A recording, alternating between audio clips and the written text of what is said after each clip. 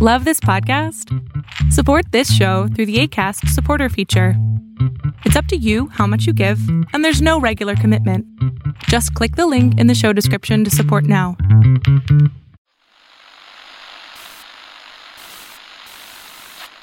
Nine, 12, 10, 28, 2, 23.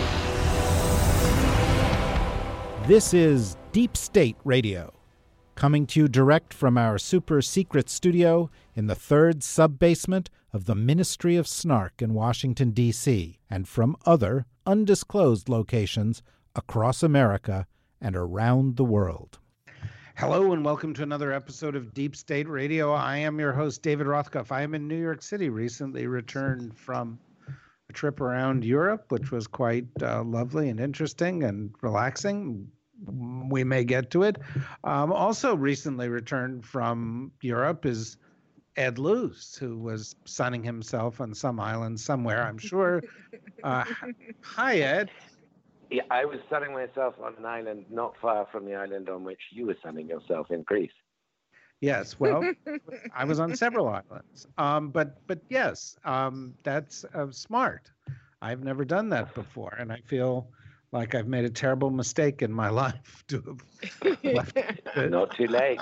Left it to this point. There's so many islands. But good to have you. Are you back in DC now? I am. I would advise next time, just winnow it down. Pick one island. Well, my wife has a very rigorous schedule, and she likes to climb as many difficult-to-reach peaks as possible, so it requires multiple islands. And somewhere that could be Europe, usually is Korishaki, but rumor has it she's in an airport someplace. So where are you? I am actually on an island of sorts as well. I am on Rhode Island in Newport. There is nothing. That's very island. Exotic. There's nothing island about Rhode Island. But there's so much that's wonderful about Rhode Island. So I'm super happy to be here. It's a very interesting state. And my research from my last book revealed that there was once a case of treason against Rhode Island that was quite controversial because the state for a while had two governments simultaneously in the middle of the 18th century. You're probably there because of that, Corey. I know you love, 19th century. It was the middle of the 19th century that this all took place. I am, in fact, I'm sorry, go ahead. No, go on, please. I was going to say, I'm here to have an argument about France and the United States differing views of the Treaty of Versailles. So it's going to be super fun. That sounds like super fun, and I'm sure everybody out there in Deep State Radio Land is going, that's my favorite argument. And Rosa Brooks is in seclusion someplace working on a book, but can you give us a rough idea of where you are, Rosa? Yes, I'm in what is called the Neck District of Dorchester County, Maryland, and the house I'm in has a sign in front of it that says Duck Pond, even though it has neither ducks nor a pond. That's where I am. Well, it's in that sense, it's just like where Corey is, which says it's an island, but it's not an actually island. Not an island. Okay, well, there's so many things that have happened in the past couple of weeks while people were on vacation, and there was Labor Day, and Ed was on just the right number of islands, and I was on too many islands. And so I just like to sort of play this as kind of a lightning round because we have limited amount of time, and we want to get people sort of back to school ready for all of their cocktail party conversations about what's going on and in global affairs. And let's start in the natural place here. Ed, even as we are recording this podcast, crazy things are happening in the United Kingdom, not so United Kingdom. I think Boris Johnson is setting the record for the most defeats in Parliament by a long shot, with 4 or 5 in his first few days in office. And we look like sort of the end of today, which is Monday. He's going to prorogue as he promised he would, and then the Parliament will be shut down until October 14th. Is that the way it looks, and why do we care? That is the way it looks. I mean, he's trying to get an election, or as we were discussing before we went on air, the best tabloid headline of last week is Floppy Boris just cannot get an election. He's been trying to get 2/3 of Parliament, that's the House of Commons, to get him an election, and they're not behind this until they know that the No Deal Brexit's been postponed, that the EU has given an extension. Quite how this shakes out, nobody knows. And what's most worrying about this, least of all Boris, he is flying blind, and he's just doubled every time he loses money to the House. He doubles his bet, and so I don't know where this is going to end up, except to say there is going to be an election sometime in the next month or 2 months. And the opinion polls are all over the place. I would like to think, having watched Boris's beyond lamentable performance in the House of Commons last week, and the way he treated 21 highly principled Conservatives who knowingly ended their career the moment they voted for this request of an extension to the EU, the way he treated them by, sort of instantly guillotining them from the party. I would like to think that he would now be suffering at the polls, but I'm unsurprised and rather disturbed to see that some of the polls show him actually increasing the Conservative Party's lead over Labour, and that's a whole other subject, the condition of the Labour Party. But it's not apparent that Boris is going to fail, even though he's failing abysmally before our eyes all the time. Well, let me ask you one more question before I turn to our other guests for takes on this. Because you're a product of the British educational system and British culture, one of the things that struck me while I was away was this picture of Jacob Rees-Mogg slouching on a bench in Congress, looking like he was about to drift off to sleep or something. And I thought that had I seen that, had I been there, I would have immediately renounced my British citizenship. And I was wondering if you had done so. No, but I was sorely tempted. I mean, if that man's worldview, which drips with sort of latter-day aristocratic contempt and yet pretends it's the people. I mean, just remember the outrage of this, is that they're going to go, whenever this election happens, the likes of Rees-Mogg and Boris Johnson, with their background, their privilege, their good fortune, are going to campaign on the basis of they are the people and they are campaigning against Parliament. So when I saw him deliberately lounge in that contemptuous pose, which happened while one of the 21 rebels, Dominic Grieve, a very decent figure, a former senior figure in a previous Conservative government, it was while he was speaking. And Rees-Mogg wanted to radiate contempt. I saw that and I thought, well, that is the perfect Labour Party or Liberal Democratic Party campaign poster. Is this the people? Yeah, it's really quite something, which raises an important question to all of us here at Deep State Radio who miss having Cory among us all the time. Why on earth would you go back to that country, Cory? Or does it just make you feel better about the U.S. by comparison? It does not make me feel better about the depredations going on in American governance by President Trump and his supporters. It does make me sad to see the great country of Great Britain struggling so much with a deeply divided country over this issue. And it also makes me crazy that David Cameron's government didn't have the sense to structure a referendum, which they probably shouldn't have held anyway, in a way that didn't allow a 50-50 split to be the goal line, because that's a lot of the problem here. As no less a source than Thomas Jefferson tells us, great revolution should not be forced on slender majorities. Mm-hmm. Yeah, well, there is certainly that. Fortunately for you, Rosa, while you're writing your book, you don't have to pay any attention to all of this. I know, thank God. Or anything that's going on in the U.S., which leads me to wonder, are you going to become a permanent recluse? As none of these things show any sign of... it. Yeah. I am considering it, David. Just me, and I'll import a few ducks, and things will be fine. Yeah, there's no duck bond though, right? So there's no place. Well, not exactly yet.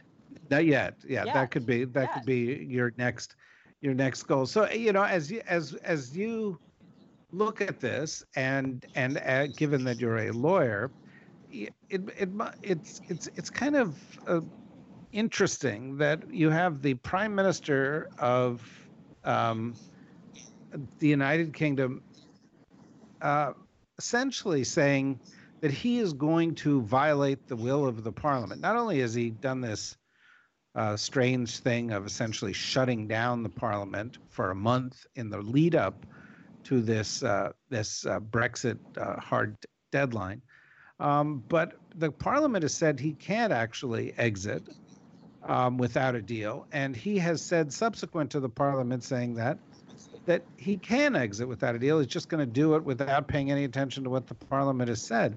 And this seems to be what the President of the United States is the same approach, which is to have complete disregard for the law, that law is for little people. And I'm just wondering if there's any sense in the legal community that this is actually contagious, that somehow we're in a period in which the rule of law seems less important than in the recent past. I think it is, and it does. And I think this is just one part of something we've spoken about frequently on this podcast, which is the backlash against globalization, against liberal democracy, which I think stems from a kind of despair, a sense that promises were made that everybody is going to be better off, that democracy and prosperity are breaking out all over, that this will bring an end to conflict between states, will bring an end to civil conflict, everybody's going to get richer and happier, and the failure to deliver on those promises, I think, created both a sort of despair and a cynicism, which extends not only to willingness of populations in all over the West, and not just in the West. It extends not only to a willingness of those populations to reject moderate political parties in favor of more extremist, more populist, more nationalist political parties and leaders. But I think it also extends to, there's just so much of a sense of, well, what did the rule of law get us? What did democracy get us? What did any of this get us? What did following the rules get us? That there's a willingness to sort of throw a whole lot of babies out with the bathwater. And it is very scary, because obviously no constructive alternative is sort of being offered.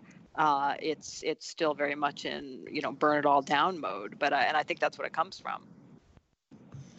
Can I interject to say that this is the point at which everybody should spool up the video clip of Monty Python's sketch about what did Rome ever do for us? Exactly. It's perfectly customized for the situation. And so the good news is that, after the cities have been sacked and we get a few centuries of, ceaseless conflict and bloodshed, we'll be absolutely ripe once more for a resurgence of rule-based institutional reform. That is good. That is good. I'm just sitting there trying to go through in my head that sketch, and that it's, and they gave us aqueducts. That was good. And then roads, they gave us a system of roads. No, you have to admit, a system of roads was a good thing. That's the one, right, Corey? That's exactly the one. All of our younger Deep State Radio listeners might want to go and look up what Monty Python actually was. Before John Cleese, one of its members, became one of Britain's leading proto-nationalists. I mean, what's going on with that, Ed? I mean, you know, thankfully, my role in life is not to decode what goes on in John Cleese's head. But I can only guess that, I mean, he's living somewhere in the Caribbean. And I sort of see him as the English nationalist version of Sean Connery becoming the Scottish nationalist. You're sort of living in the Caribbean and getting angrier and angrier about all these foreigners living in your home country, which is like, I'm sure this is just a genius comic sketch they've dreamt up, and we haven't yet got the joke. Yeah, well, keeping our sense of humor is a little bit tough as we go through this. Let me bring up another story that's recently come down the pike, Corey. CNN today reported that during 2017, the CIA removed an asset from Russia because it was afraid that the president might not be trustworthy enough with covertly derived information to protect this person's life and identity. And, you know, we say this every day about every 3 hours, but in any other administration, this would be a gigantic, shocking scandal. And yet here it's kind of like, you know, the White House says, well, CNN shouldn't dare write such a story. And we move on to the next one. So you are quite right, David, that in any other administration, this would be an outrageous, shocking scandal. It is an outrageous, shocking scandal in this one as well. And we shouldn't let ourselves be desensitized to just how hair-raising a fact it is that the president cannot be trusted to protect the lives of people in danger who are making choices for the protection of American citizens. It's genuinely shocking. Smart the CIA did it, but we are less safe as a result of having to give up the exposure that we were getting into Russian decision-making by having a spy so centrally involved. It's not just a terrible scandal, it's making us less safe going forward. Yeah, of course, this happened, Rosa, shortly after the president took office, and within a few months had a meeting with some Russians in his office and handed over some information that the Israelis had given us that had been previously classified. And the president, of course, says, well, he's free to do this. But it does suggest that within the administration, behind the scenes, people are treating this president differently from how they treat other presidents. Do you think that can have, you know, negative consequences, or is that the right thing to do right now? Well, I think there's no real alternative for those people behind the scenes. I mean, the way our government is structured, in combination with the sort of steady drift of power towards the executive branch, steady sort of accretion of power in the executive branch, means that, you know, the president does have the authority to decide to release classified information. The president has the authority to decide he doesn't care if one of our CIA assets in Russia is killed. You know, that it is up to him structurally. The president has the authority to send American members of the military off to get killed or kill people if he wants. And the checks are largely political rather than legal. The problem, and we talked about this a couple of weeks ago when we talked with our friend Joe Cirincione about nuclear weapons strike authority, is that our whole system is premised on the idea that we have a rational president, at least, a president with whom at any given moment many Americans may disagree, but who is at least rational and makes rational decisions. And so this incredible power that we have given our president, the power of life and death, not over millions, not just over individuals, is now in the hands of someone who is nuts. And I think the only thing we need to keep reminding ourselves, let's not be surprised by this. There was a good piece in The Atlantic. I can't remember who wrote it, but it was by a conservative critic of Trump's, making the fairly basic point that we have made many times on this podcast, which is this guy is crazy, among other things. He is just crazy. And what crazy people do is they do crazy things, and they do crazy, irresponsible, self-destructive things, and things that are destructive to others. And that is what they do. And let's stop acting shocked every time it happens, or every time we learn of another incident in which the president's actions were dangerous to himself or to others or to the United States. This is of course, this is not remotely surprising. This is completely consistent with everything we know about Donald Trump.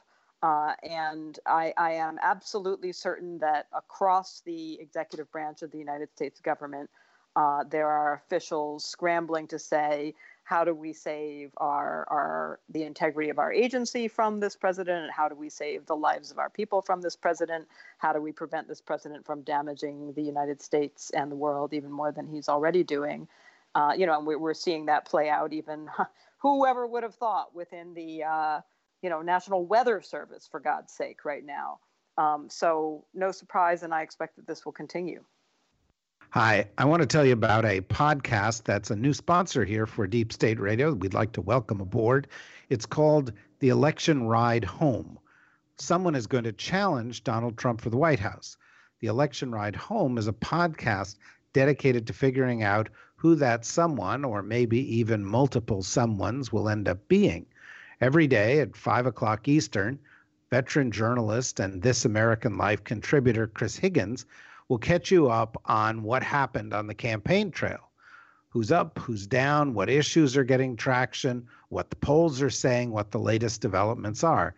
It's a 15 to 20 minute show that keeps track of all the latest and summarizes it so you don't have to be nervously refreshing your browser 12 times a day like I do. And that's an underestimate for me. I go too often to the browser. I think I may need some therapy to break out of that once Trump is out of office. It's like TLDR as a service, for those of you who are not, social media conversant, that TLDR means too long, didn't read. And the idea is to summarize what's going on quickly, but to give you what you need to know this election season. So if you want to catch up on what you've missed on your way home, search your podcast app and subscribe to the Election Ride Home podcast. Thank you. It may continue for a long time, Ed. The Atlantic also has an article currently in which it is said, and the president's campaign manager reiterated this, that the plan of the Trump family is to create a dynasty and to have Trump pass on his presidency to his son or his daughter. And, we did have the president's daughter in Latin America these past weeks. She's still there. One day she was dressed as a giant lily pad, which I found kind of strange, but she nonetheless thought that was an appropriate way to meet the president of Colombia. And so here is this woman who shouldn't have a clearance, who shouldn't actually have a government job, as our principal representative in Latin America recently at a high level. And maybe she's, seeking to make, this sort of Trump monarchy come to life. And, you come from a place where, hereditary monarchy passed on from one nut to another is a tradition. So how do you think the U.S. will adapt to that reality? Well, Ivanka David, that was and Jared, such an elegant setup. Yeah, it was. It's hard to know where to begin with the answer. The elegance ended at the end of David's question, because I can believe anything, and I certainly know that Ivanka has made her ambitions aware. Her father is ambitious for her, the way he's taken her to these G20 summits, the way he has her briefing the world on his meetings with the leaders of Japan and India and others. He's elevating his daughter. His daughter is the one he chose to have with him and son-in-law in the White House. The two sons, I don't know which of them is Fredo or which of them is whatever the kids are called on Succession. That wonderful drama about a dysfunctional billionaire family in New York. Which of them Eric and Donald Jr. are, but Donald Jr. has clearly got political ambitions too, and he's got a following too, probably a much larger following given what a sort of red in tooth and claw campaigner he is for his father than Ivanka has. So we've got two at least Trump offspring with political ambitions, and a father whose ego is limitless, can never be sated. And who will want to continue to realize his ambitions and protect his legacy through one of them. So nothing is incredible. Everything is believable. And, what we were discussing earlier about we can both see the same thing. I can see this man called Donald Jr. who's been brought up never to worry about money, never to care about people without money. In fact, to have some kind of sort of curling lip contempt for people without money, who goes and sends out boastful pictures of him with dead game that he shot in Africa, who is involved with all kinds of nasty alt-right people on the internet and in real life. I can see that. Somebody else looking at him can see somebody who's standing up for America. I at some point lose my faith in my ability to judge the democratic response, that two people seeing the same thing, the conflicting response they'll have. And I might be over-conflating with the point I made at the beginning of this podcast about Boris, because what I saw last week, was a disaster, a catastrophe for Britain's democracy, for Britain's self-respect, for Britain's place in the world, and its leverage with the world. And yet he went up in the polls. Well, yeah, we have that experience here on a fairly regular basis. I think to our credit, it took Britain just under 90 years to get from William the Conqueror to the beginning of the House of Plantagenet. I know this is your favorite group of slightly demented leaders. And it's taken us 240 years to get to our own House of Plantagenet.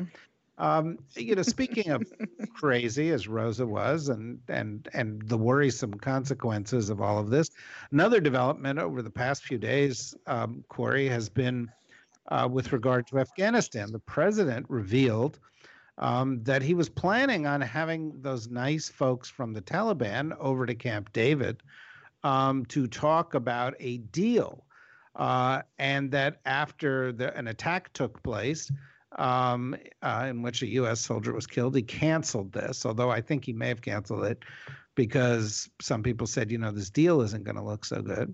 But then his Secretary of State went on television over the weekend and said, well, we're still well on our way to a deal. And then today, as we're recording this broadcast, the president has apparently said the deal is dead to him. And so I guess my question is, I don't understand. Please explain this to me.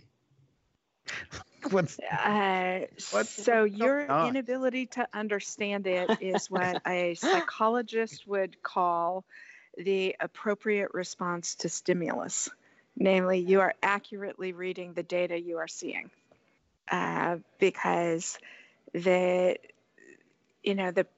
president came into office, and his Secretary of State and Secretary of Defense were loudly crowing that they were going to reverse the Obama administration's mistake of having a timetable for withdrawal from the war, that we were going to go to a terms base. We needed to accomplish our objectives, and then they would withdraw. And the president's clearly bored with being a wartime commander-in-chief and seems to think that ending the war in Afghanistan will be his big foreign policy achievement, since, his Middle East peace plan isn't really coming together the way he thought, and all those great trade deals turn out to be, math class turns out to be hard.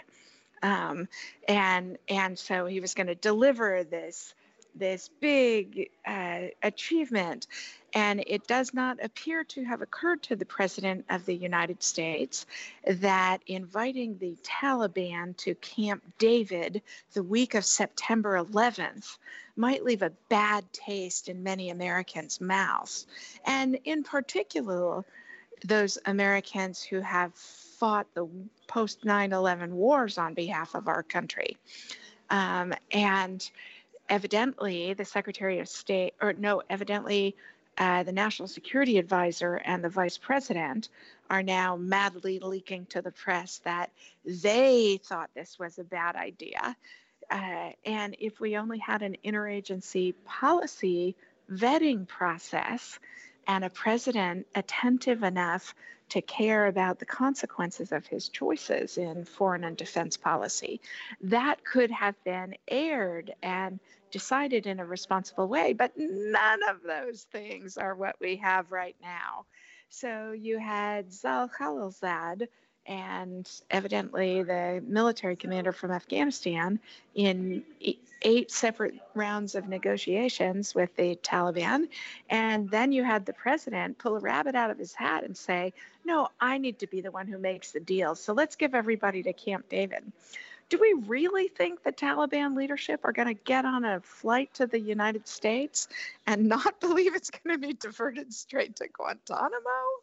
Like, just nobody thought through even the basic elements of what a bad idea this was. So give the president no credit for canceling what was a stupid idea nobody should have ever let get to the president's desk, except that it came from the president's desk. Well, that is a problem in this administration. I am tempted to spend the next 5 or 10 minutes trying to figure out whether the desire to get out of Afghanistan without a deal is so great that we're going to be soon compelled to call it the Afghan exit or the Talibexit, or some variation on Brexit. But underneath all of this, Rosa, is another thing that seems to have come up in the past couple of months often, and that is there is no national security process. In fact, the National Security Advisor doesn't even get consulted on these things. Decisions get made in the White House, they get made in the State Department, they get made everywhere else.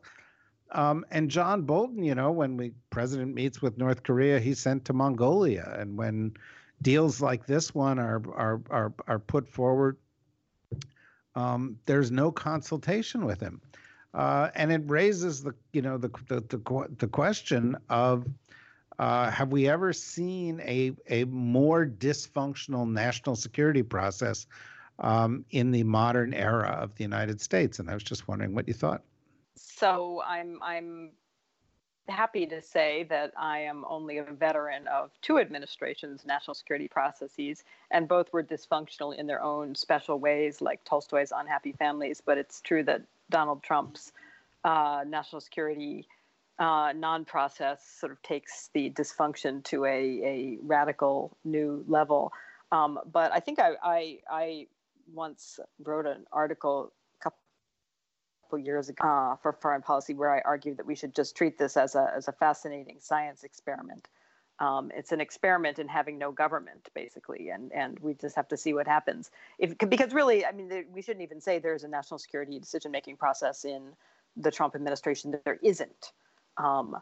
This really is a kind of experiment in what if you just don't have a process? What if you put a crazy guy in the Oval Office and then you get a bunch of other people jockeying for his attention and love, which is also remains mysterious to me that they're willing to do that, and a bunch of other people trying to batten down the hatches and hoping he can't do too much harm.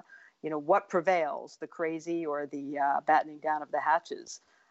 So no, I mean, it's terrible. There is no process that is perfect. And I was thinking about this. You all know Les Gelb, former president of the Council on Foreign Relations and a veteran of multiple U.S. administrations, died a short time ago. And Les famously noted that all foreign policy decision making is bad. That nobody really knows what they're doing. Everybody's always having to make untested and untestable assumptions and act with imperfect information. So on the one hand, the norm in American foreign policy, national security decision making, I think Les Gelb was absolutely right, is that it is far less coherent or rational a process than we have often pretended it is. But now we simply have an experiment in just essentially, throwing things up in the air and seeing what happens. So either we'll survive it or we won't. And I hope you're all registered to vote. Yes, I certainly hope that's true. I think, Can I pile on that point, David? I'm sorry, can I pile on that point, David? Piling on pro or con? I pass pro, that is pro register to vote. Oh. I passed briefly through Washington over the weekend and went to the exhibit on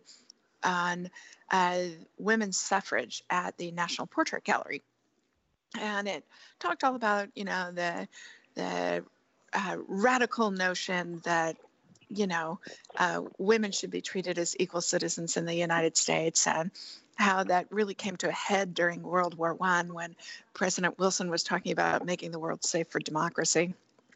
And the closing of the exhibit, they had a panel encouraging you to register to vote and giving you the little scanner so that you can automatically do it on your phone as you're walking out of the exhibit, all of which is a long wind up to say that the right repudiation to this notion of a dynasty and to the depredations that we are seeing by the Trump administration is everybody go register 3 people you know to vote and encourage them on election day to turn out, because repudiation at the ballot box is ultimately the best way to do this.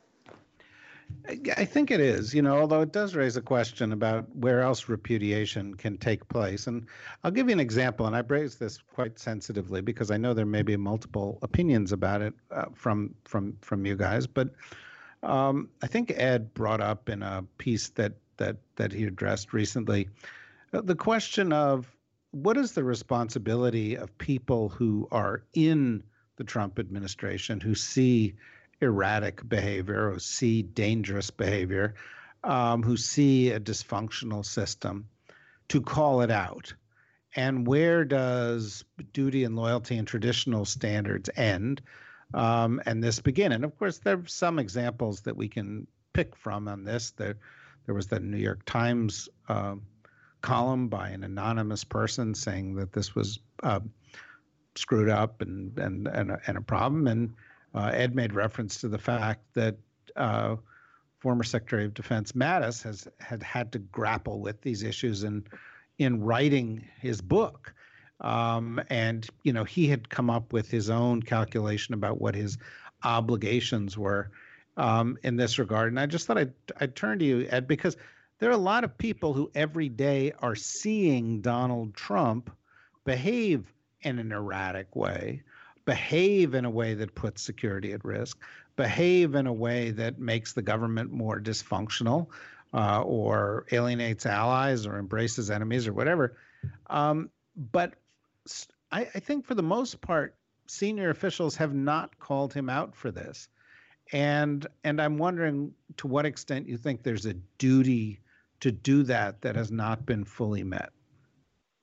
Ed. I think that I fully understand why people who spent their careers in uniform or indeed working, for the FBI or as public servants, but particularly in military uniform, have a very, very strict division, Mil-Civ division, Civ-Mil division, and that it's deeply ingrained in them. And I understand why former Secretary and former retired General Mattis, does so too. I guess I was disappointed in him because in his book he does criticize President Obama and some of the strategic decisions Obama took when General Mattis was serving him in uniform.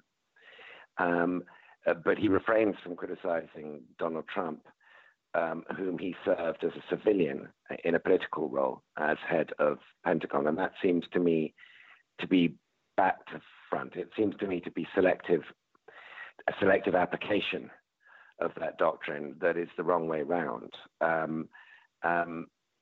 The other point I'd make is I understand that, people who do these careers and take great risks and with sacrifice too, deserve a lot of credit for having been in public service for many decades. And I think are probably ill-equipped towards the end of their careers to, if not to recognize, to act upon the recognition that the chief national security threat to your country is not coming from enemy soldiers across the horizon, or terrorists for that matter, but from the White House. And that there is just no rule book for that one.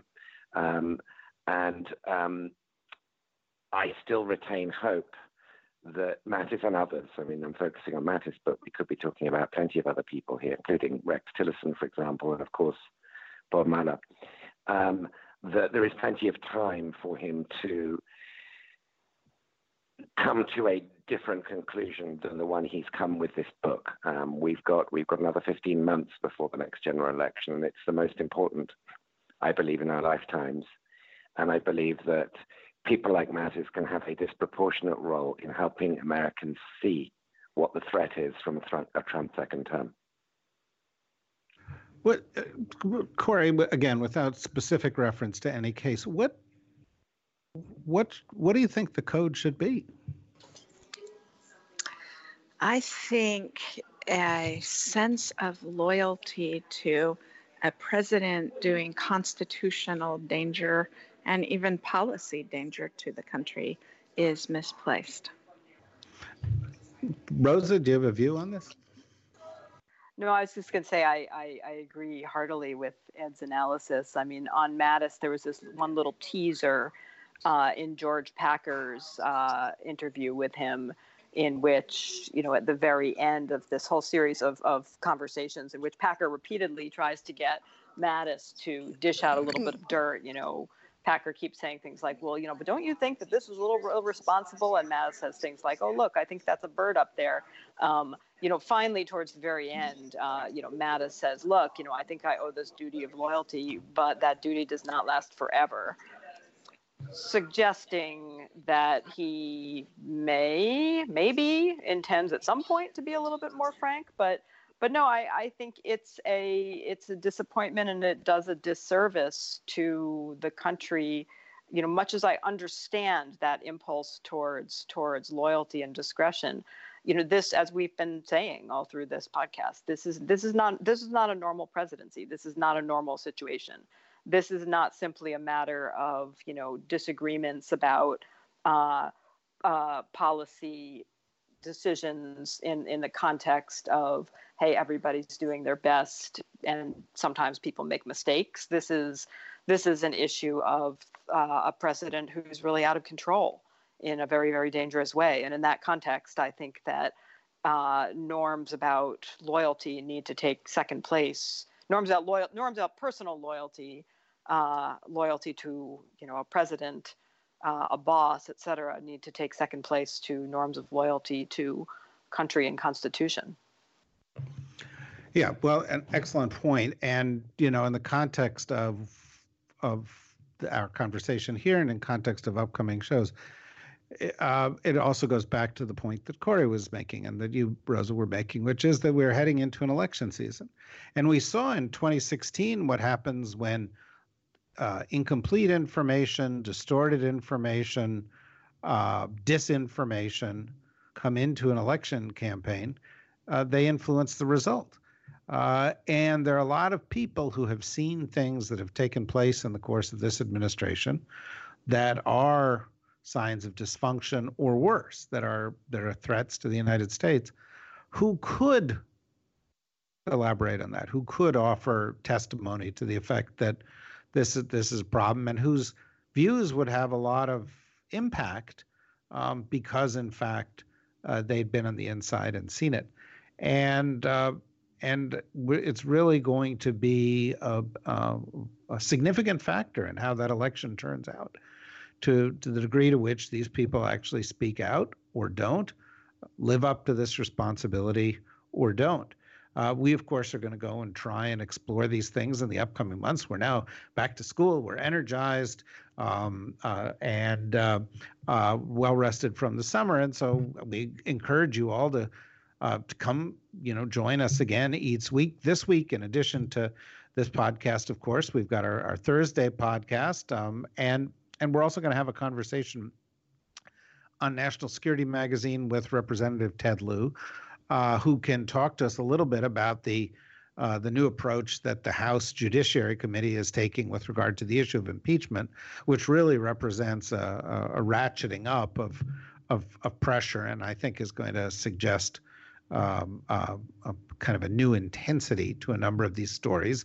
And of course, testimony before committees like that is one way that these views can come out. And of course, we'll be doing that every week. And if you want to help us do that, go become a member. Go to thedsrnetwork.com, sign up. It's not very expensive. It's, the cost of a latte a week or something like that to go and join us and get all the benefits, but also to help us grow. And you can also listen to, our other podcasts and see the other content we've got. In the meantime, welcome back, guys, from your various retreats, and Rosa, good luck in your current retreat. Thank you, Corey. Thank you, Ed. Thank you, Rosa. And thank you to everybody for listening to this episode of Deep State Radio. Deep State Radio is a production of the Deep State Radio Network, a division of TRG Interactive Media. Our podcast today was produced in cooperation with Goat Rodeo Productions and was supervised by Ian Enright. Join us again for another episode of Deep State Radio. If you don't, we know where to find you.